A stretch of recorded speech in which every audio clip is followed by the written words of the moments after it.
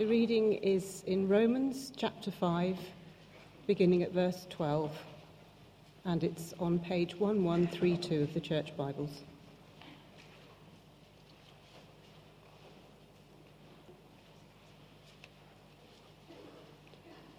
Therefore, just as sin entered the world through one man, and death through sin, in this way death came to all men because all sinned. For before the law was given, sin was in the world. But sin is not taken into account when there is no law. Nevertheless, death reigned from the time of Adam to the time of Moses, even over those who did not sin by breaking a command, as did Adam, who was a pattern of the one to come. But the gift is not like the trespass. For if the many died by the trespass of the one man, how much more did God's grace and the gift that came by the grace of the one man, Jesus Christ, overflow to the many? Again, the gift of God is not like the result of the one man's sin. The judgment followed one sin and brought condemnation, but the gift followed many trespasses and brought justification. For if by the trespass of the one man death reigned through that one man, how much more will those who receive God's abundant provision of grace and of the gift of righteousness reign in life through the one man, Jesus Christ?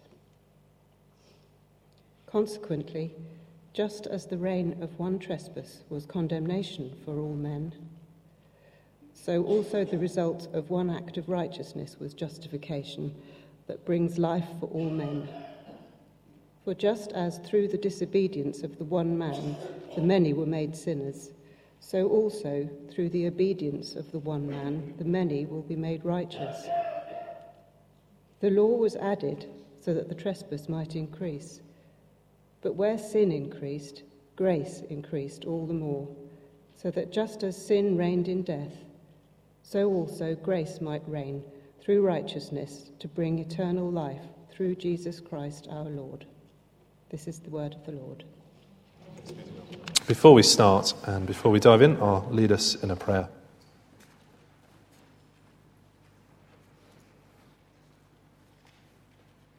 We just sang these words, show us Christ, O God, reveal your glory through the preaching of your word.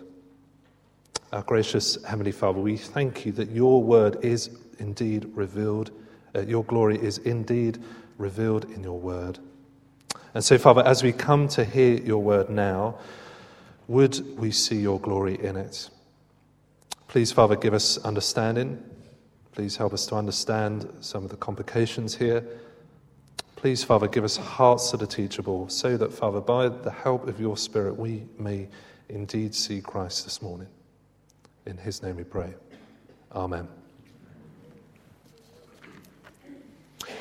Well, a few years ago, I got to know a man looking into Christianity. He was a very engaged guy. He was very keen. We got on very well. And he was convinced on almost every single point. Time after time, he said, yeah, I agree with that, I agree with that, I agree with that. It was great. But he didn't understand one point, which was this. He couldn't understand how the death of Jesus connected to him personally. I mean, he could see that Jesus had died to provide forgiveness of sins. He could see that Jesus had been raised to bring life. But how did that relate to him 20 centuries later? And actually, him raising that question was a legitimate question because it feels like there's a huge separation between us and Jesus. 2,000 miles, 2,000 years of history. How does Jesus connect with me today? And for many in our Western culture, as our culture becomes less familiar with the Christian worldview, that idea seems very strange indeed, doesn't it? I mean, you can understand a religion that teaches that your sins are paid for by yourself, that when you do wrong, you do good works, and it kind of cancels it out. You can kind of understand that.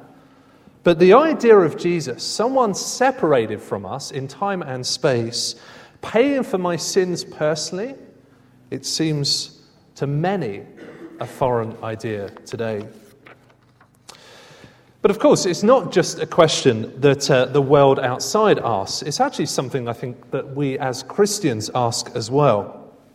Perhaps there are times where we struggle to feel that personal connection with Jesus, to feel that it's real. I mean, we understand in our heads what Jesus has done. We've heard this series in Romans. We get the fact his death and resurrection has brought forgiveness and life. But it doesn't feel tangible.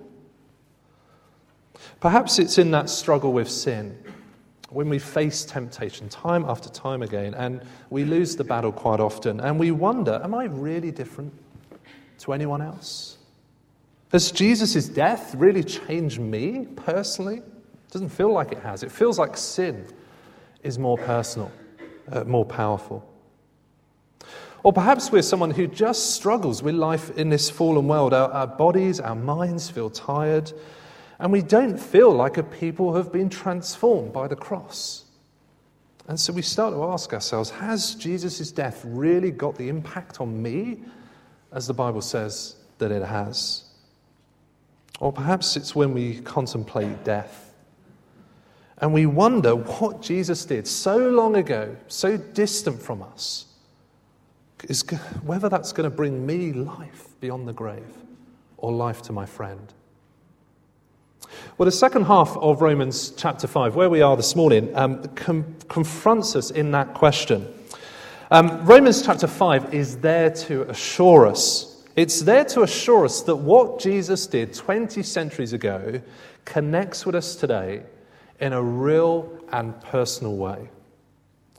Now, how does Paul show us this? Well, he's got a really fascinating approach here because he takes the attention off of us. He doesn't really speak about us at all. But instead, he sets up a comparison between Adam and Jesus.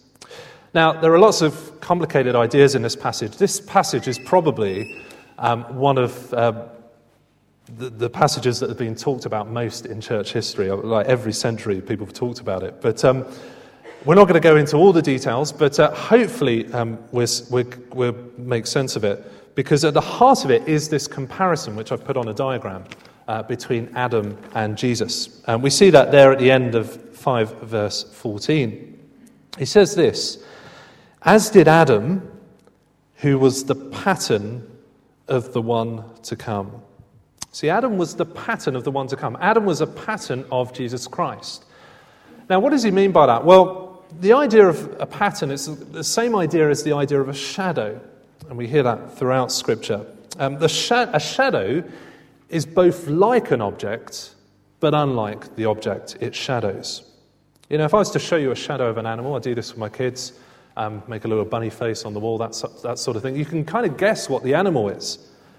But it's not to say that the shadow is the same thing as the animal. It's like it, but it's also unlike it. And Paul wants to show us this morning that Adam is like that. He's like Jesus, but he's also unlike him in some crucial ways. Now, I say that, and you might think to yourself, how does that connect with this question about me being connected with Jesus? Well, that's where we're going to get to at the end. So I'm going to save all the juicy bits at the end. That's where all the application is going to be under our third point. But first, we need to understand this quite complex comparison between Adam and Jesus. Because if we understand that, if we understand what Adam and Jesus have done, then we're going to understand our connection with Jesus. So that's where we're going to go. We're going to first look at Adam, then we're going to look at Jesus, and then we're going to hopefully be assured. So point 1 then, you were living in Adam's human race. See, almost everyone agrees that our world is not the way it should be. There is, as we look around us, real beauty in our world, isn't there? Real beauty in human relationships. But yet we know that that beauty is so often spoiled. Now the question is why? Well, the answer Paul gives here is not a problem as such, but a person, Adam. Now, Adam, as many of us will know, was the first human. He was the first one in God's image, and he was put in the garden with Eve in a perfect world, in a perfect relationship with God. And he was free to enjoy the whole garden, but he was not to eat from one tree. One command he had to obey, the tree of the knowledge of good and evil. If he did that, then he would die. But we know, don't we, how the story went. He broke the command and death entered the world. Both spiritual death, separation from God, but also physical death, as his life was brought eventually to an end. But interestingly, what Paul draws out in this passage is not that sin as such, but how that sin affected others. See, Adam's sin wasn't just an act that kind of concerned him. It didn't just stay localized in the Garden of Eden, but it affects every single one of us. Have a look at verse 12 to see that. He says this, "Therefore, just as sin entered the world through one man, Adam, and death through sin to Adam, and in this way death came to all men." See, death came to all men, or all people. And verse 18, "Consequently, just as the result of one trespass was condemnation for all men," for all people. See, one man, Adam, made one decision, and that brought death and condemnation, not just to him, but to all people. Now, if you come to our house at the moment, you'll see that the bottom of our front door is covered, both sides, with parcel tape. Brown parcel tape looks very nice. Why have we done that? Well, our son loves drumsticks. And the thing is, it's not only his drum kit that he likes banging with these drumsticks. He likes to go around the house and listen to he likes to hear what stuff sounds like when it's hit with a drumstick.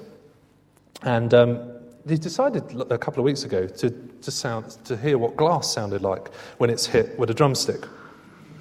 But you're ahead of me. It turns out that glass doesn't really like being hit with drumsticks. And as he hit it, much to my joy, a little dent appeared in the middle of the bottom of our front door. But the thing is, that was pretty bad. But the crack didn't stay where it started. See, over the next couple of days, with the door being open and closed and that sort of thing, the crack spread out all over the place. So much so that we came downstairs the other day and shards of glass were coming off in the kids' hands. It was very, very concerning. Hence the parcel tape. They're all fine, and we're going to get a new front door, hopefully, in a couple of weeks. Adam's sin, this one act of disobedience, is like the spreading of that crack. See, it doesn't stay where it started. His one act reaches out everywhere. It brought death into the world.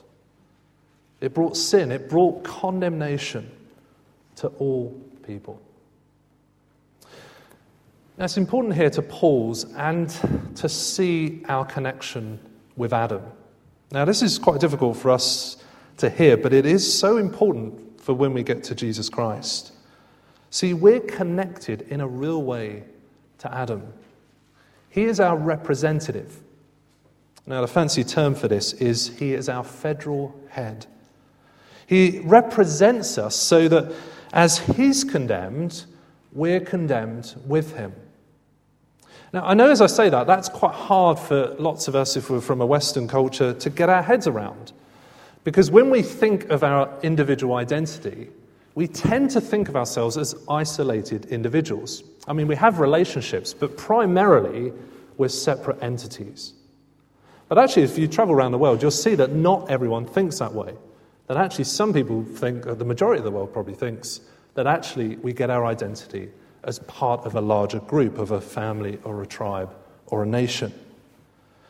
And here we see that we're not as individual as our Western culture might make us think. See, there's a real connection with Adam.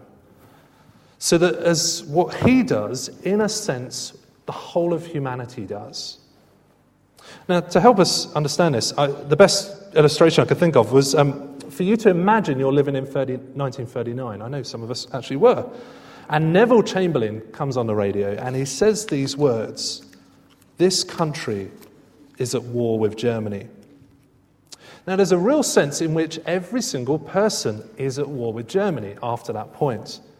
See, whether you wanted war or not, whether you're a pacifist or not, whether you had any personal difference with Germany or not, didn't matter, because you're all wrapped up in that decision of the Prime Minister to go to war. And so it is with Adam. He sins, he dies, he's condemned, but as our representative, we all sin, we all die, and we're all condemned. Now, I know some of us will ask the question, I asked it myself, how can that be fair? I mean, I didn't choose Adam to be my representative. I didn't make the decision. So why am I suffering the consequences? Now, the answer to that is long, and it's very complex. And it's more than we've got time for this morning. Now, in fact, if you do want to follow this up, there's a theologian called John Murray, and he's written loads on this and spoken loads. And in fact, I found that he's done 6 one-hour sessions on this question. So if you're really keen, there's plenty of material for you.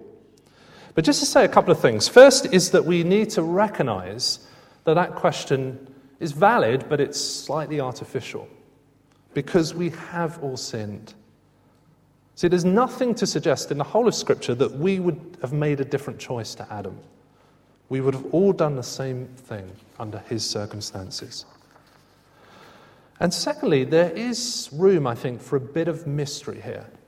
See, we don't have to get our heads around precisely how we're connected to Adam, but we do need to see that Scripture teaches that we are connected to him. And because of that genuine connection, there is a sense that we have all sinned in him, which is right, which makes it right that we share in his consequences. Now, if that confuses you, don't worry, because Paul's whole point here is not that we get tied up in theological knots about our connection, but it's to show us where we all have come from, to show us the utter hopelessness of being in Adam's human race. I wonder if you feel that.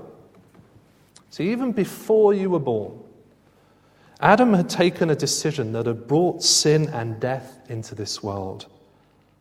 And there was no chance you would be any different. No chance that you could save yourselves, because Adam had taken the decision to sin. Now, how does this help us with our question at the beginning of being connected with Jesus? Well, here's one piece of the answer. See, all of us are connected to one person just by being human. See, in Adam we have an example, albeit a negative one, of how someone so separate from us in time and space can affect us so deeply today. And if we get that negative connection, we're ready to get the positive connection in Jesus. And we're going to do that under our second point. You now live in Jesus' human race. See, there was another man like Adam who made a different decision that affected multitudes. Have a look at verse 18. He says this: "Consequently, just as the result of one trespass was condemnation for all men, so also the result of one act of righteousness was justification that brings life for all men." Do you see the comparison? It's on our diagrams. Adam committed one trespass, one sin, and that led to widespread sin, death, and condemnation. But Jesus committed one act of righteousness, and that led to widespread justification, righteousness, and life. See, both Adam and Jesus do a hugely significant act